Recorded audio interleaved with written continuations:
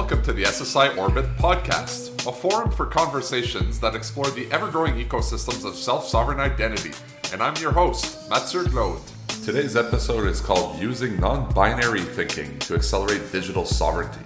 And really, it wasn't really the planned topic, but I felt like it came up over and over again during the conversation with Rouven, who was really a great, thoughtful person to talk about this with.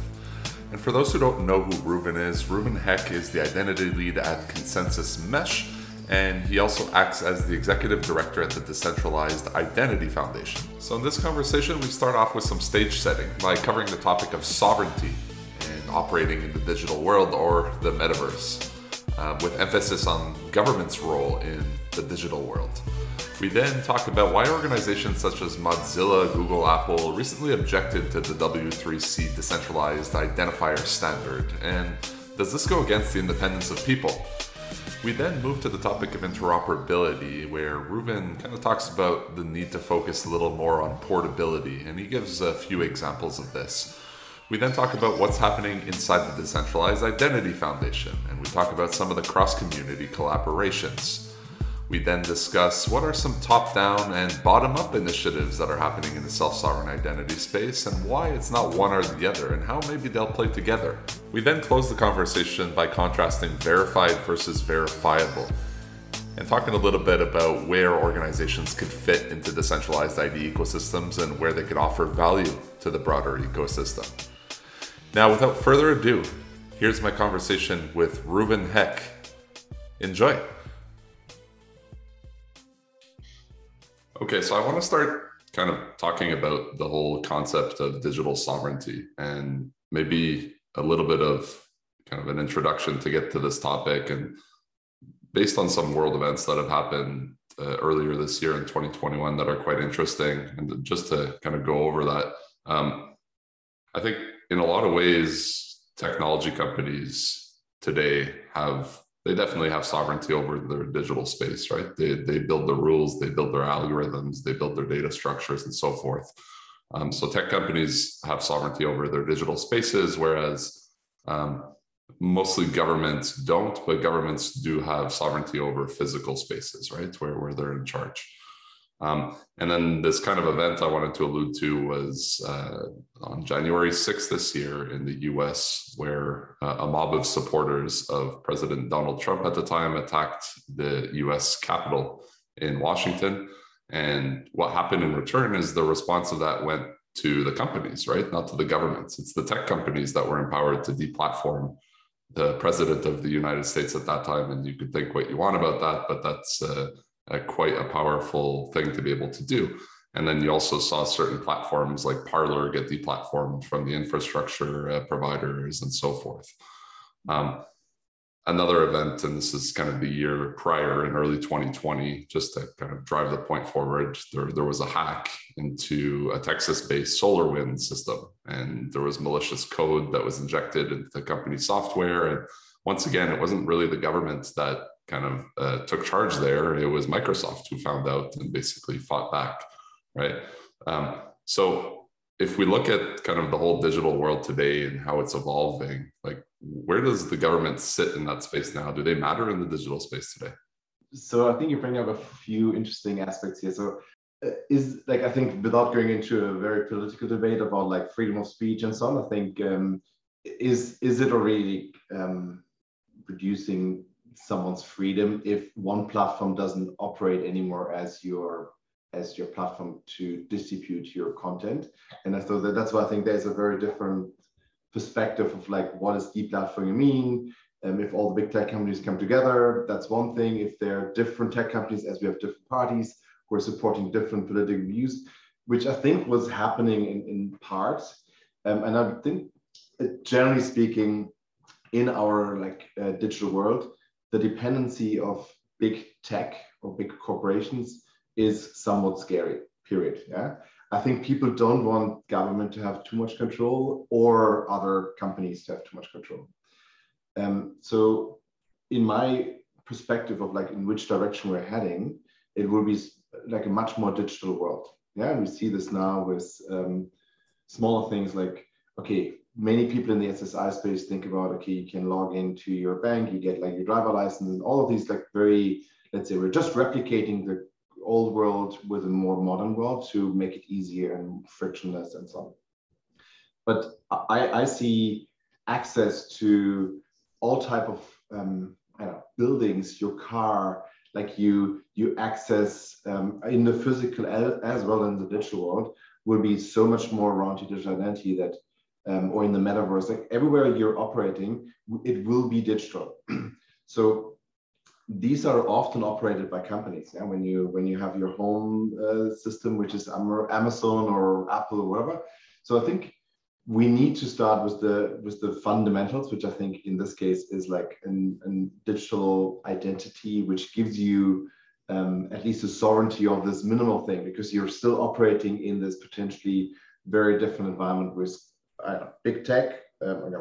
So government's role in this whole thing depends on where you are, which government you see, and like which people, like what they feel like the government is there for.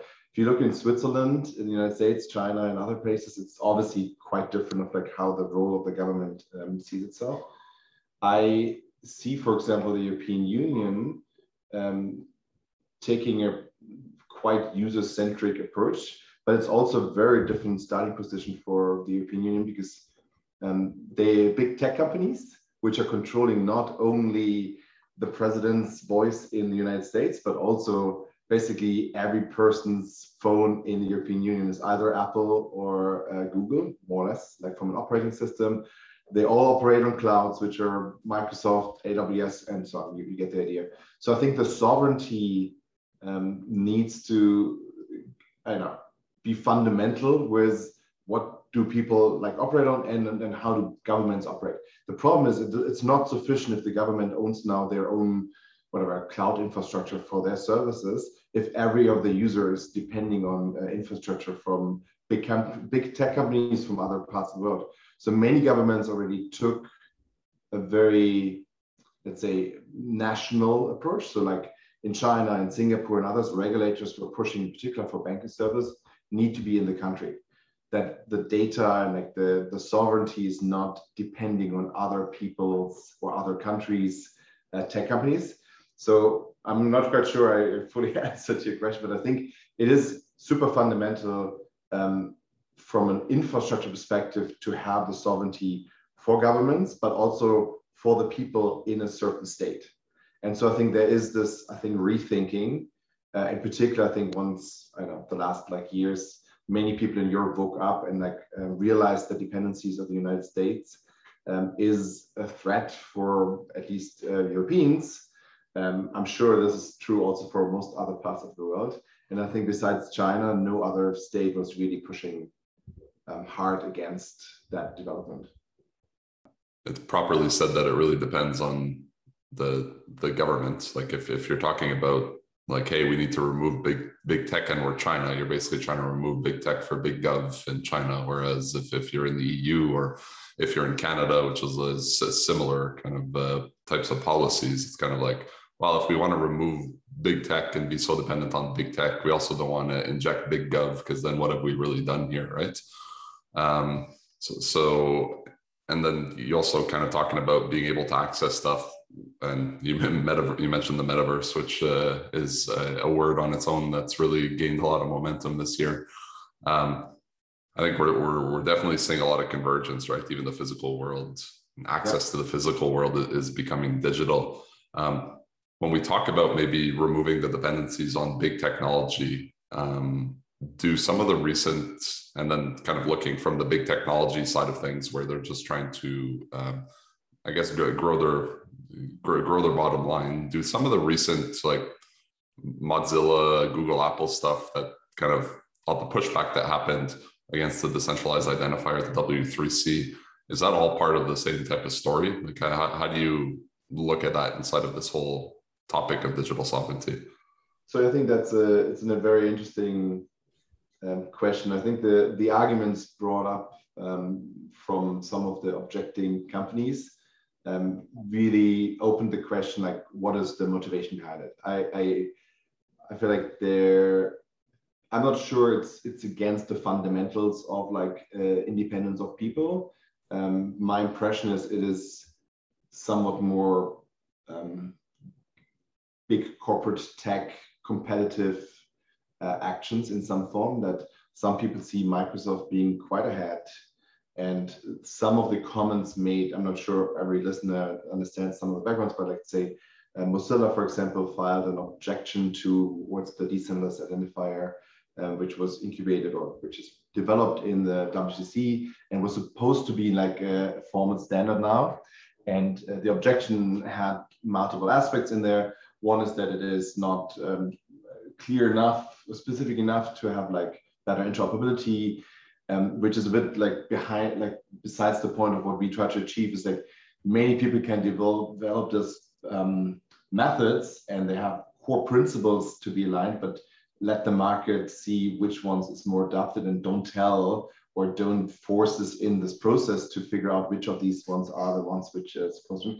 But I think the more interesting argument is, for example, the argument about like the energy consumption. So the argument was basically like, hey, DIDs use blockchain and blockchain burns so much energy and therefore we can't support this. And I think, and that's like my speculation as an individual, not as a representative of the, in a form that Microsoft chose to use a public blockchain, aka the Bitcoin blockchain, as the back end for their layer 2 solution to anchor and basically use the Bitcoin trust or the stability of the Bitcoin network to ensure that.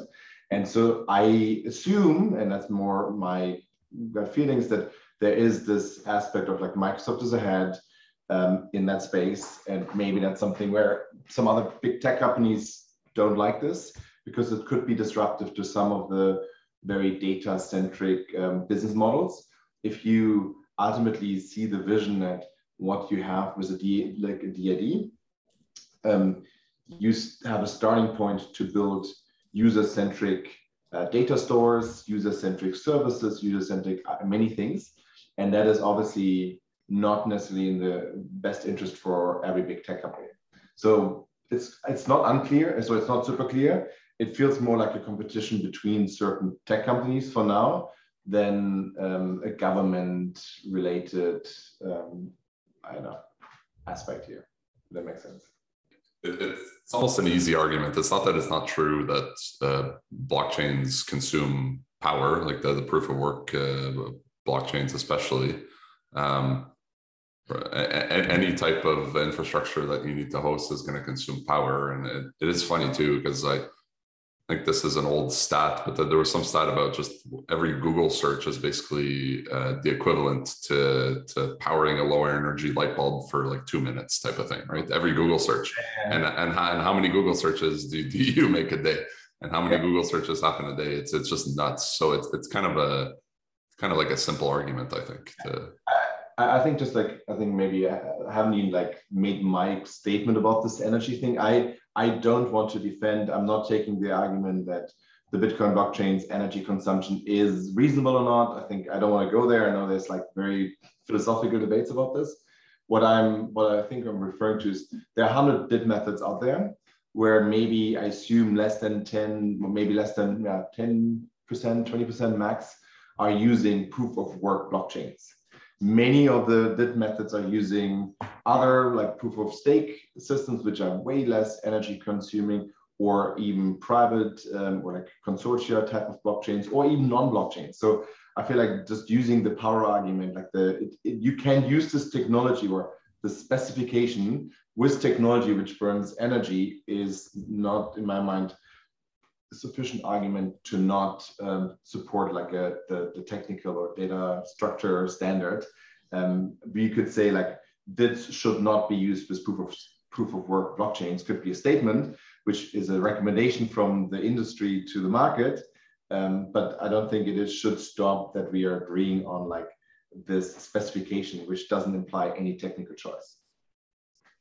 Yeah, and I agree with you. It's and I don't want to get into the argument of that either, right? So you could look at, and I think generally people in these types of arguments or in any type of arguments, just it's either one side or another without kind of, it's never one side or another, right? It's just, you need to look at the positives and negatives and have a conversation about both sides. But leaving that one behind, you said one of, or the first argument is kind of saying not better interoperability. So I guess DIDs are making some of these browser giants maybe a little bit nervous. They're saying it's not better interoperability.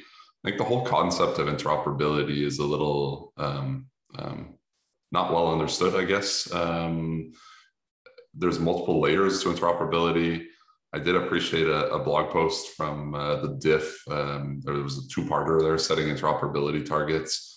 How do you explain interoperability to folks in the self-sovereign ID space? And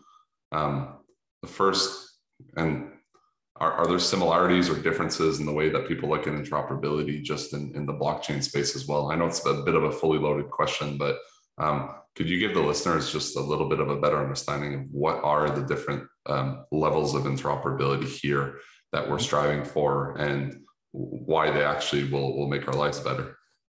Yeah, I would maybe introduce one other term, which is, I think, portability. So the interoperability is like basically different people have, let's say, for simplicity, like an SSI wallet, which allows you to hold credentials and some DIDs and like interact with stuff. So if you and I have a different wallet, we should be able to communicate and transact with each other. So there's an interoperability play that whatever blockchain or whatever DID method you have chosen and I chosen, we should be able to understand each other. I can validate your DID and say, oh yeah, that's truly you, and therefore can start communicating with you in a more trustworthy way. The portability aspect is if you choose to leave your wallet and switch to another one. Yeah, so it's like you're transferring from like iOS to Android. How easy is that? How is it moving like between different type of wallets? And so to achieve portability, we need to have this basically on every layer of the stack, from your hardware. And crypto brings portability in the aspect that I'm able to move my Bitcoin from one address to another address to a different exchange, but I'm stuck on that protocol. I was about to say, like, if you think about this, you need to, like, in an ideal world, there will be different hardware manufacturers. Even that is like somewhat complicated these days, but because many chips coming from very few companies, but to have the sovereignty over your identity or digital you, hardware should be your choice. The operating system on top should be then another choice, and then you build the wallet software of some form is something else, which can be different providers. And then on top of this, you build different protocols, blah, blah, blah. And then you have maybe different cloud solutions, which allows you to use different devices.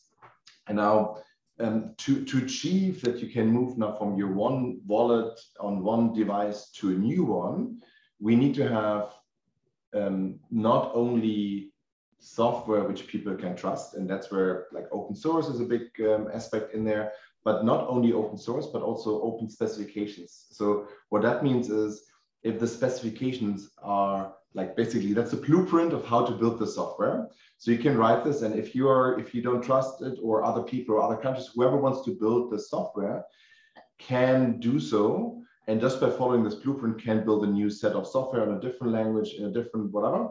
And that's, I think, like an important piece in our ecosystem.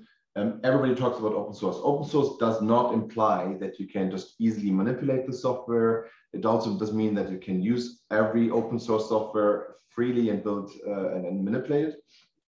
So the specs and open source are like crucial fundamentals in the space. They should be coming without any patents and anything else, so that there's no, like, imagine some of these specifications have some algorithms or some ideas in there which are patented by one big tech company, and suddenly this tech company could influence and say like, oh, all of these needs to pay to us, or they cannot do this changes.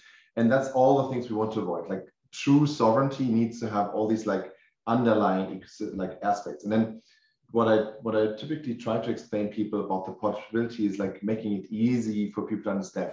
It's low friction to move from one offering from one company or from one blockchain to the other one. And the things people understand is your phone number, for example.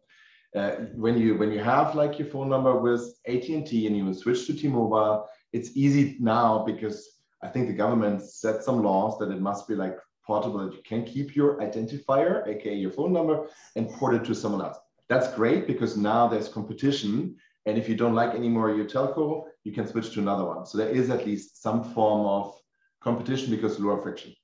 But you can only choose to, or you can only move this phone number within one context, aka one country. You cannot move from Germany to the US and keep your phone number. So that's limited, but already okay. Think about where it's really great is like files. You have a file on iCloud and you move to Dropbox, easy. Because files are self-contained, portable pieces of like information, which you can move easily between all of them. You can copy the local, you can copy it in the cloud. That's true portability of like data.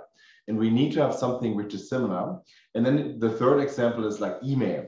So email is whatever name at gmail.com. So you're always stuck in this. What you can do is you can forward it to like another email, but this email is owned and controlled from a company. So only if you own your DNS name, you can switch it over and can keep it for you. But with these three examples, it shows we need actually a combination of all of the stuff. You need to be, you should be able to move your identifier, ideally not just in a country or not just in one blockchain or just one context. Ideally, you can use it across different blockchains. You can move your files or your keys, which I think is another very like interesting aspect, because I expect that keys, like your private keys, will sit way more in hardware than it is today. People today in the blockchain space often like you copy this 12 words to another device and then you start from scratch.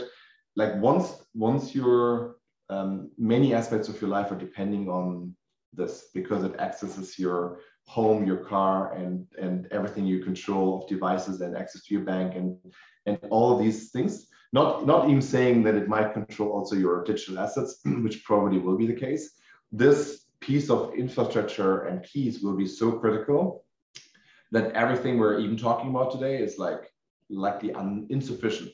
Key management needs to be way more sophisticated, and copying 12 words to a new device is not going to make it. And it's like not the way how I think in the future this can operate. So we need to have this portability and ability to move between providers, software providers, infrastructure, protocols, and therefore the effort we're doing in our space is, I think, fundamentally important for the bigger goal. Any company could have built the stack 3 years ago and would have worked probably, but it would have not achieved the ultimate goal of the true sovereignty for people. If we're really trying to achieve true sovereignty, it's all about giving public goods or creating public goods. And I know a lot of the European governments and Canadian governments as well, that's what they're trying to do, at least in offering what they'll call a foundational identity to their citizens. It's very important for them and very much aligned to the vision that everything needs to be open source and open specs to be able to achieve interoperability and portability. Now just moving that forward, a lot of the guests that I've had on this podcast in the past have been from the trust over IP community. And we are involved in the trust over IP, but we're also involved in the Decentralized Identity Foundation.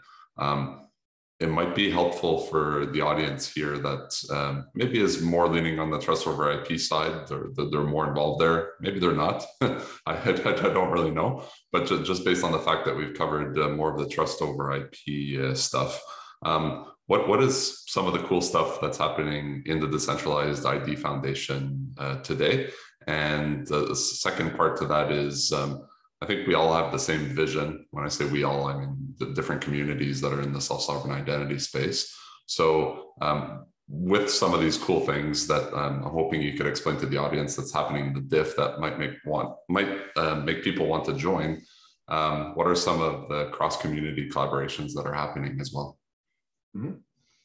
I think the focus of the Decentralized Identity Foundation is way more around like the technical and the specification side. So like just to maybe super high levels to start with, I think in at least my understanding and my perspective, so I don't know whether and how everybody else in Trust over P would respond to this, is that the technical and deeper protocol work happens in diff, and the focus in Trust over P is around trust frameworks, governance frameworks, like a bit more the like surrounding ecosystem from an I don't want to say top down, but like I see lots of the primitives and the technical work diff is working on, and it's maybe for listeners who might have not heard about this.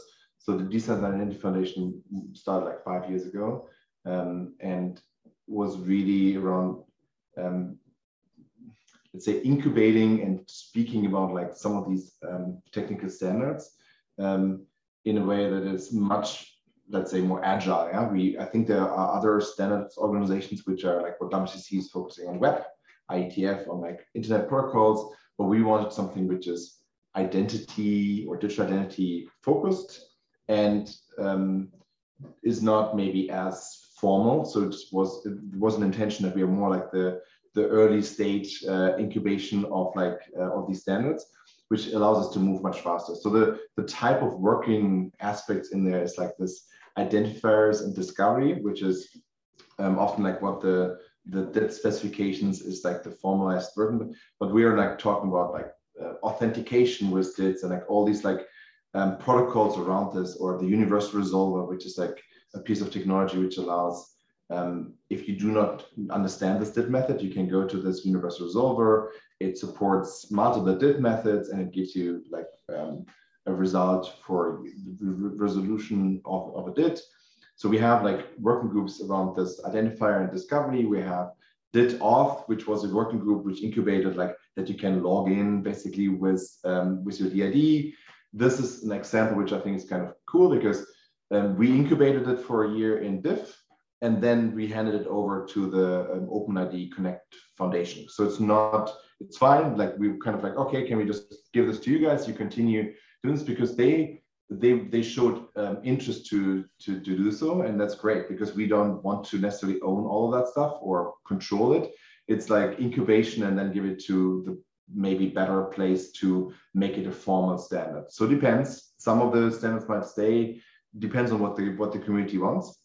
Then there's claims to credentials, which is really around verifiable credentials is the WCC standard, but people want to like build protocol marketplaces, like all kind of other standards to have protocols, how you ask for the right credentials, share the credentials, like protocols on that level.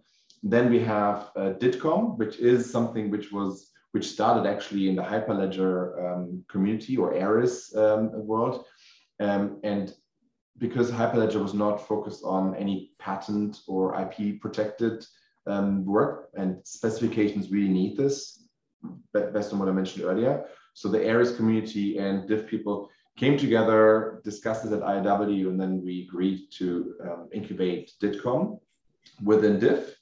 And so that was, I think, a first really good step to bring the community together, because before that it was like a little bit like we're doing here, we're doing there. So that brought already like the community got together. Then there's Cytree, which is one of these like technologies like Microsoft is building on. Secure data storage is a big one, which I think the ARIS community works on agents, which is like a more sophisticated cloud offering, which also can sign stuff, operate on behalf of the identity, whilst Microsoft was like introducing a while ago this called like identity hubs, which is a more like a cloud storage, like a more simple way for you to store certain credentials, but it does not sign anything. It does not. So these things became much better because the teams were starting to talk to each other in that groups. So both of these things are still happening. And then we have like wallet security, which is kind of interesting. So there are more and more government entities which want to define a set of rules. Like if you receive certain credentials, what's the minimum expectation from the hardware? Like for example, your Apple Pay card, you can move them somewhere else, but you need to re-enroll. And if you get a driver license in Germany, there are certain restrictions what you can do with this credential. You cannot just copy it over to like another device which doesn't have any security. So there's this aspect, and then applied crypto. And that's, I think, as well cool, because there was some effort already around crypto in the Hyperledger world. This applied crypto is kind of like, again, as they want to use different crypto primitives to solve revocation and so on. And the same here, I think it brought together the community on really like the more deeper technical stuff on like how do we solve certain accumulators for revocation. So that's the like other ones. And then we have in Div now more and more quote unquote special interest groups. So there are certain banking and finance, healthcare came together, and they want to talk about their requirements and how this could translate. And I think that's a bit more overlapping to what's maybe what Trust over P is doing, where it's more industries talking about governance. Here it's a bit more like requirements on the technical side. And then we have like product managers talking and glossary work. So like Div is fun, like foundation is on the specs and open source pieces. And has like, I think some members just wanted to talk about like some of these more use cases or UX questions came up. And so that's kind of like Div, broadly speaking. We have 300 members now. And I would say there's a pretty big overlap with Trust over IP folks. And that's kind of like, that's good. It's like that's not a bad thing. It's actually like, I think we are all part of the Linux Foundation family. So we're all like in the same umbrella. It's actually even underneath is the Joint Development Foundation, which is the like legal framework which Trust over IP, I think also CCI, which is the COVID credential effort, as well as Trust over IP. So we are technically very aligned on all the like organizational levels, and we're I think, I don't know whether we have already or in the next 1 or 2 days we'll jointly make a statement to the market about the WCC did specifications and the objectives to this. So there's more and more, I think, collaboration. I mean, most of us know each other since many years, and we have all a joint bigger picture objective. I think the main difference, and that was all like the common things, is that a lot of the work is very like technically oriented. So we're like not talking about governance models or legal frameworks and all of those aspects in Div. These are like primitives which we believe can be used in very different contexts. And so it builds just, I think, a foundation for pieces. And then Trust over P, I think, attracted a lot of big tech, government, let's say, I don't know, I call it often top down, because the primitives, top down is like government issued identities, or governments are issuing credentials, they can revoke them on all of this stuff, and the trust models, because that's the real world today. Yeah. So if a government wants to do this and a driver license, all of this stuff needs to have this context. But there's this other world, and that's where many of the people in Div are also anchored in, is identity is more than a government issued credential. It is bottoms up. People own their identity, can interact with that identity, start building reputation bottoms up. And what I mean with this is like, if I'm interacting with hundreds of people every day, and I'm active in certain communities on Discord and get credentials because I'm a really good dev, I'm a really good, I don't know, marketing person, and I get now attestations and or credentials from other people or communities, I'm building up what I call like a bottom-up reputation.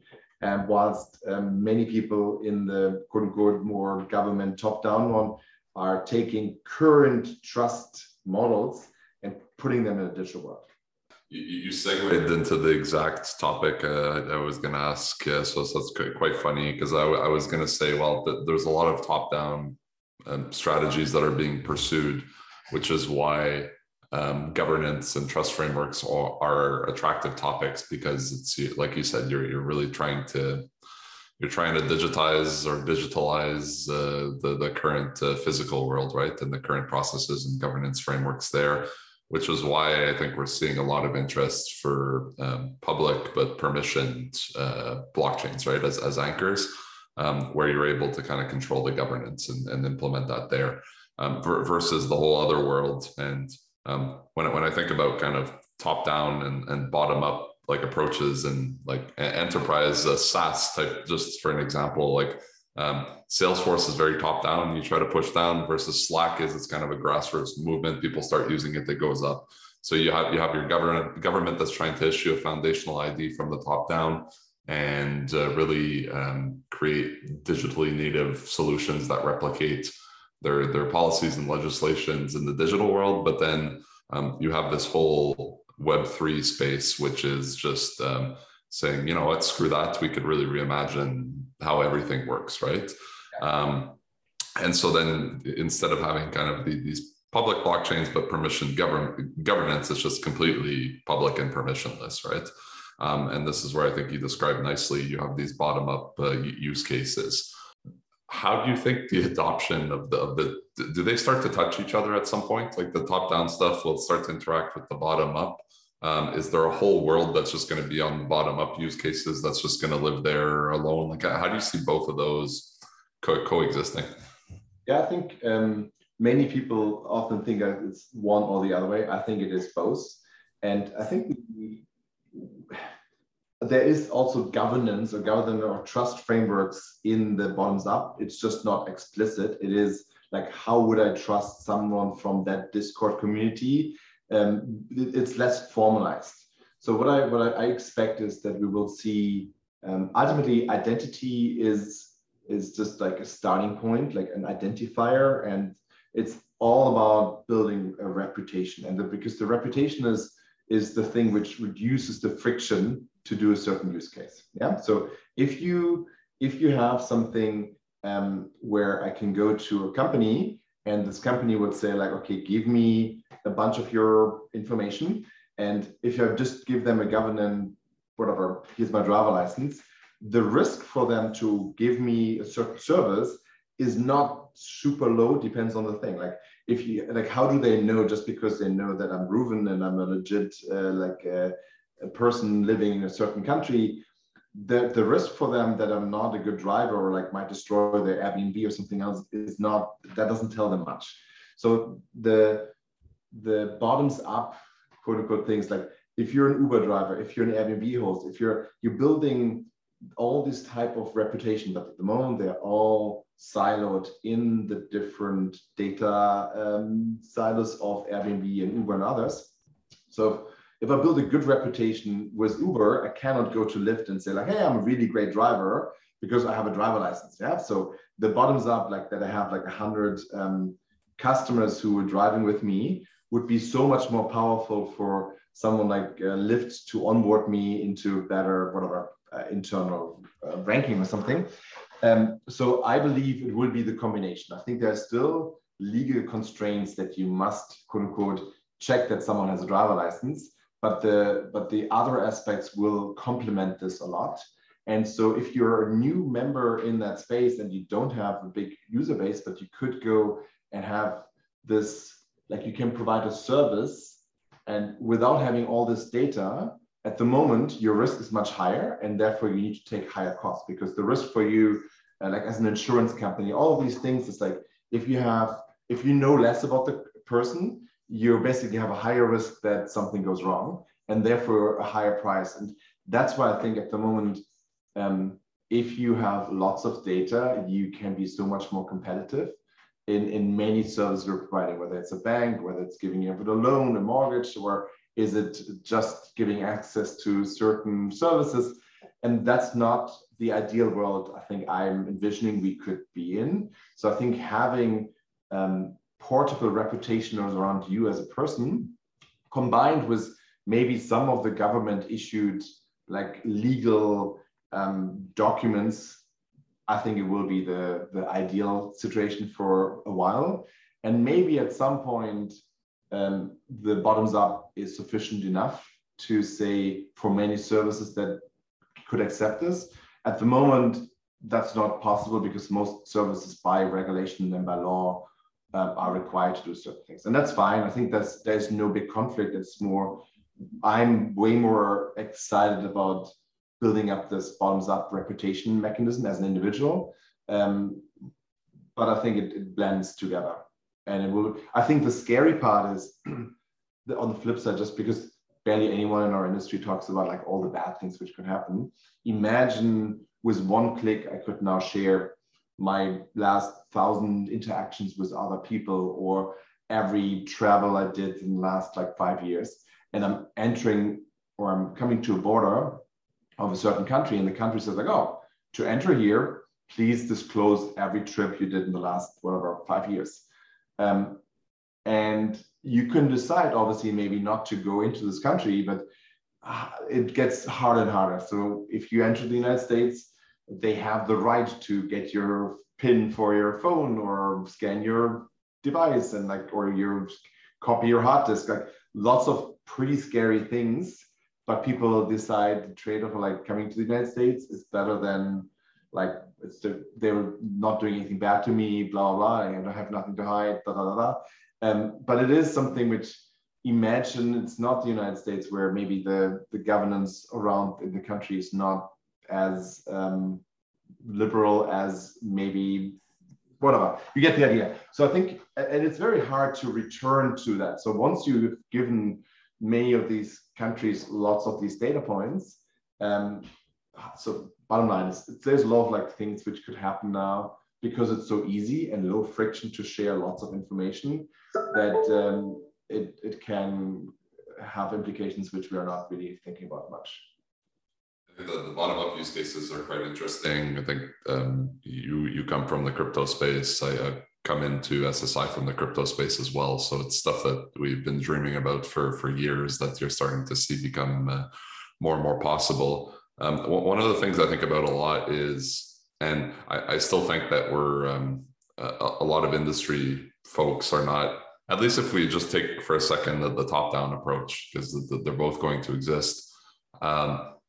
The day that a government issues a foundational identity to their citizens, any regulated industry is perhaps not going to be disrupted, but they have a lot of processes that are going to be disrupted. And if I just take the banking space, for example, a space that is trying to make a lot of plays in the digital ID space, right? That they're noticing that they're threatened, or there's opportunities for banks to use the KYC use case as a reason to create digital IDs. But I think about this a lot, and the day that a government issues a verifiable digital driver's license or passport or whatever that foundational ID is, your KYC use case is gone, right? And so, or it's significantly disrupted. Your current process doesn't really work the same anymore. It's basically done for you. And so when we think about, and just these top-down approaches, organizations need to start thinking maybe a little bit about where do they fit in that ecosystem, right? Because the whole top-down world is going to be changing as well. There's probably a lot of opportunities for industries to become service providers or just rethink differently where they fit within ecosystems, right? So you mentioned a little bit earlier that key custody is a big obstacle that still needs to be solved for. Well, there's opportunities to provide services there. You're talking about risks. Well, there's opportunities for risk underwriting. You're talking about trying to extract data maybe from an Uber or an Airbnb. Well, maybe you have proxy issuer services in between time to facilitate stuff. Do you look at that the same way? Like if we're looking about like the regulated, the physical world, however we want to call it, how should organizations, or how would you recommend to organizations think about their strategies of where they should be positioned in there, and kind of where are some of the opportunities maybe that you see?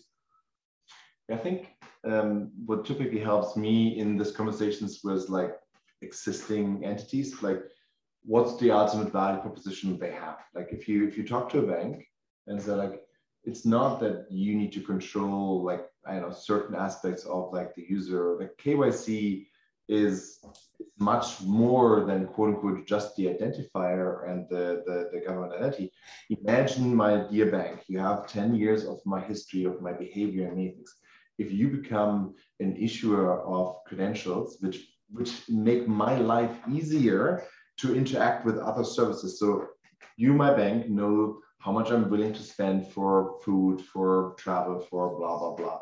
Now you could give like the credit score we get now at the moment from like the Equifaxes of the world is like one number. Imagine you can give me a set of whatever 100 credentials, which I can go to and get access to I don't know, certain, I don't know, restaurants because like I'm a high spender of food X. I know that's maybe a bad example, but the core thing is that they sit on data they barely use or can only use for their own internal, let's say, offerings, but they cannot really sell it because I think at least in most countries, there are certain constraints of like what banking information you can sell, but maybe that's not true as much here. But the making this as a business model, not to sell it to third parties, but give it to your users. Because if people see, and I see this, people love Mint because they see all the financial, get all these nice reports. So I know people say, no, I want to pay this with my credit card. So I see it in my Mint. If I pay this with cash, I can't. So imagine now like how people might stay using your bank and do more with your bank because you give them a more holistic score. At the moment that we have like, what is it, like reward points or something as like a mechanism to keep using the system more. But so the bank could get better data, more usage, and could give me better credentials about me. And if I now go to a drive, like whatever, rental car, and can not only show my ID, but my bank gives them 5 pieces of information about my behavior, my type of person I am, my reputation, this is super cool. So that's one thing. Custody is another big thing. In my perspective, I don't want a company to hold all my stuff. In particular, if I combine my digital asset and my digital life of every aspect on digital as well as my physical life with my digital identity to enter home and car and other things. We need something which allows me as an individual to pick a combination of custody providers, whether it's like companies as well as individuals, social recovery, all these aspects. So I need to be in control over this. And what I mean with this, like, if you can replicate current world, like if I lose my wallet today, I need to go to the government entity first to get an ID card. Then I can go to my bank and says like, hey, here's my ID card. I now need my credit card back and da. It's not one key to control my whole life.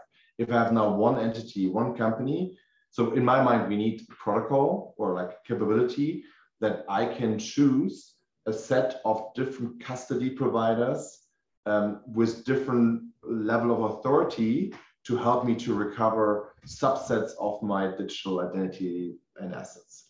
And that means a lot of interoperability, much easier incentive structure to make sure that I can get them all together. And then the last piece of this is like, what's the ultimate place for like escalation to change it? Like if one of my custody providers is doing something what I don't want to, how can I take the power away? And I think that's something where I believe even there, public blockchains could be the back-end system I trust most. It's the most decentralized, most secure back-end infrastructure. And if I could basically go to some form of smart contract and says like, hey, please remove the power from this custody provider, and they will enforce it rather than like companies amongst themselves. That's kind of takes a bit longer to explain, but like that's like where I believe there's an opportunity for companies to think about, and maybe it doesn't need to be the ultimate direction, but like just think about being a custody provider for something because you have trust from your users. And then what was the third aspect you mentioned? We took custody, business model. Yeah, so I was talking about just almost to kickstart sometimes to offer proxy issuing services if I want to extract data out of a silo. So yeah, I think there will be oracles which can operate of consuming traditional quote unquote data through an API or I don't know, buying data from a credit card company, whatever the source might be. And you can issue these type of credentials, which just means you need to, like, as an issuer of these oracles, you need to have a certain reputation, because if you can consume a set of like unknown information and you abstract it away to like a new credential, then people need to trust that you did that role right. Similar to how people trust now Equifax and others to consume a bunch of private information and abstract it into like one score or like a few data points. And if we, in the sovereign world, we hopefully are getting to is there should be lots of data which is not public and could become private. So if I could go to my quote unquote VC Oracle provider of choice and say, here's the whatever 10 data points of things I received from my friends, or like I have my bank statement value or whatever it is, and I give this to this Oracle, I trust this Oracle to keep my data private. And the receiving side, and then they will issue a credential back to me, and the receiving side trust this Oracle to compute the statement or is trustworthy. So I think there's this really good chance that we have this middlemans to achieve the right trade-off of privacy with a trustworthy statement given about myself or services I want to consume and so on. So I think that's super cool. In my vision or future, I hope we will figure out using technologies like SGX type things where you have secure compute or some what's this word? Like where you compute over encrypted data. That's kind of the ultimate idea. Like if I can give encrypted data to a service which can provably correct compute a score or credential of this, that's the like ideal situation.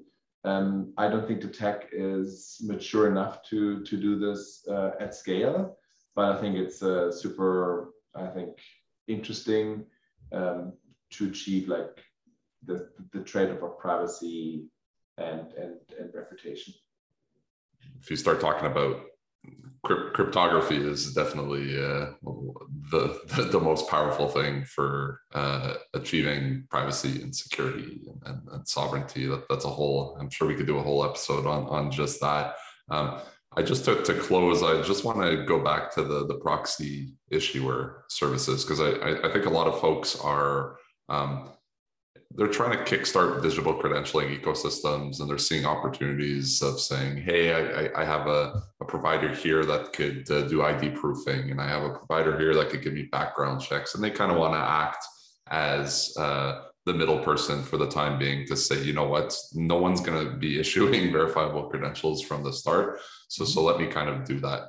And so I kind of want to combine that thought with, I often hear, and it's every day, confusion over the terms verified and verifiable. And I think over the past years, we've seen there's been a lot of conversation about verified identity. I've also seen a lot of solutions being developed where people just hash certain data and put it on a blockchain, right? And then they talk about it as being immutable and tamper-proof, and it's self-sovereign and stuff like that. So just combining kind of both of those together, how do you explain the key differences between kind of something that's verified and something that's verifiable? Why is verifiable that much more powerful than verified? And in these proxy issuer services, would you look at it as being verified or verifiable? How would you look at that whole thing? That's a good question. So, so I think the verifiable aspect is you don't need to trust middlemans. Like assuming I could go to the issuer who has checked my ID, and they are issuing a verifiable credential, and this will travel, and at some point I, as the receiving party, can check that the issuer really said this, and it's not only the information, but also like I can go and check that the issuer had the signature. Like you don't need to trust whoever gave it to you, because you can go back to the source and verify the information, not only for its immutability, but also like who actually put it there, because the hash on the blockchain gives me timestamping and the immutability of the data itself. So I have integrity over the data, but it doesn't define how and who put it there. You can obviously have a smart contract or something else where only the issuer of this information can add entries into the smart contract, blah, blah. But the power is that you don't need to trust many aspects besides the reputation of the issuer. And so in the case of like a proxy, you would need to trust the proxy to consume input of data. Like in this case, you go to like a non-FIDO type service where people are dropping things and you use the API. You cannot give this information to the third party at the end to verify. They need to trust the proxy with that information. If the proxy can receive a certain set of verifiable representations or credentials, maybe you can have the right to inspect the raw data of some form. And so but I think ultimately there is this trust in this middleman if it does any computation of this and not just gives you a presentation of the credential or like a subset or selective disclosure of this information. I'm not quite sure this captured the verified, because so ultimately the proxy verified the data and then gives out a verifiable statement to the third party, but there's still this trust element of the proxy in between. And it's different if the proxy is just a data store which stores this verifiable credentials and you continue to give them to someone else. So it just changes the trust model. I'm not sure that was confusing or helpful. Please help me to, I don't know, either correct or go deeper. You thought about this more than I did, I guess. That was great. I think I mixed in a little bit the verified versus verifiable is a topic on its own. I tried to mix it a little bit with the proxy issuer because I definitely see proxy issuer being a valid value add that ecosystem solution providers could do right now to really get things moving, right? But at the end of the day, and then we talked about verifiable credentials in many digital ID communities. I just hear verified credentials all the time, and I think that there is a clear misconception between them. I think the blockchain space has started to work with like oracles and do decentralized oracles. So you can say like the price feed of whatever the price of one Tesla stock is X. And if you have like 5 different entities who are able to validate this, you can now have a piece of data which is signed by 5 different entities. So in this proxy world, you could say like, if I come and share this information out to 5 different proxies, they could all, like one of them issues a statement and the other 5 will co-sign it.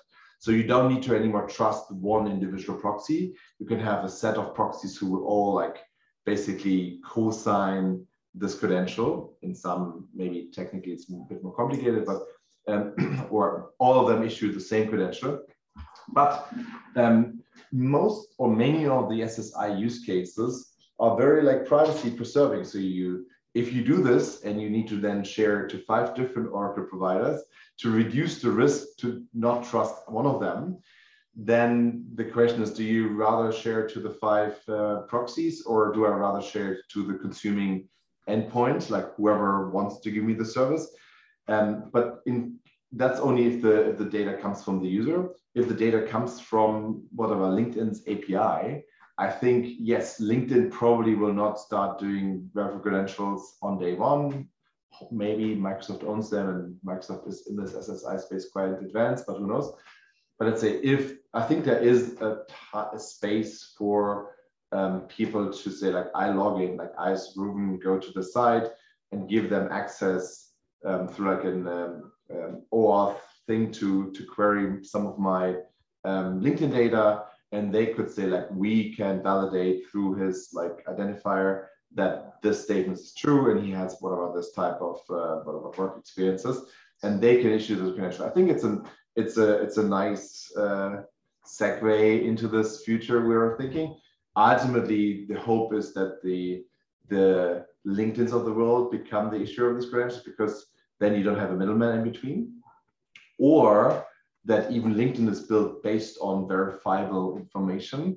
And so credentials which I receive, like my work for company A and B, I can basically use LinkedIn more as a mechanism to display it. and they will only show verifiable information. And so once LinkedIn shows it, it is verified by LinkedIn, and it displays a much richer, more quality assured set of data about me than my self-claimed crazy, like whatever life and achievements, which I personally can enter to LinkedIn. So it's I don't know, I hope that makes somewhat sense, like that there is a lot we can do with this new primitive. Yeah, it is interesting because then you're a couple steps out where you're a proxy to a proxy, which is LinkedIn, to the authoritative data or the authoritative issuer, which would be like an employer or a school, for example. So maybe we start looking at these proxies as more protocols, I guess, moving forward to allow us to get there. But I'll leave it at that. I really appreciate you doing this, Rouven, with me today. It was a fantastic conversation. I'm sure we could go on for a long time, and I would love to do this again. But thank you for doing this. Thank you for the conversation as well. Thanks for tuning in today. Hope you enjoyed the conversation as much as I did. To stay up to speed with future episodes, or to catch up on ones you may have missed, make sure to check out the SSI Orbit podcast on your favorite podcast platform, and make sure you subscribe. If you have any questions, comments, or wish to see someone in particular on a future episode, you can find me by searching Metzer Glode on LinkedIn or Twitter. Feel free to reach out to me directly and I'll get back to you. See you all next time.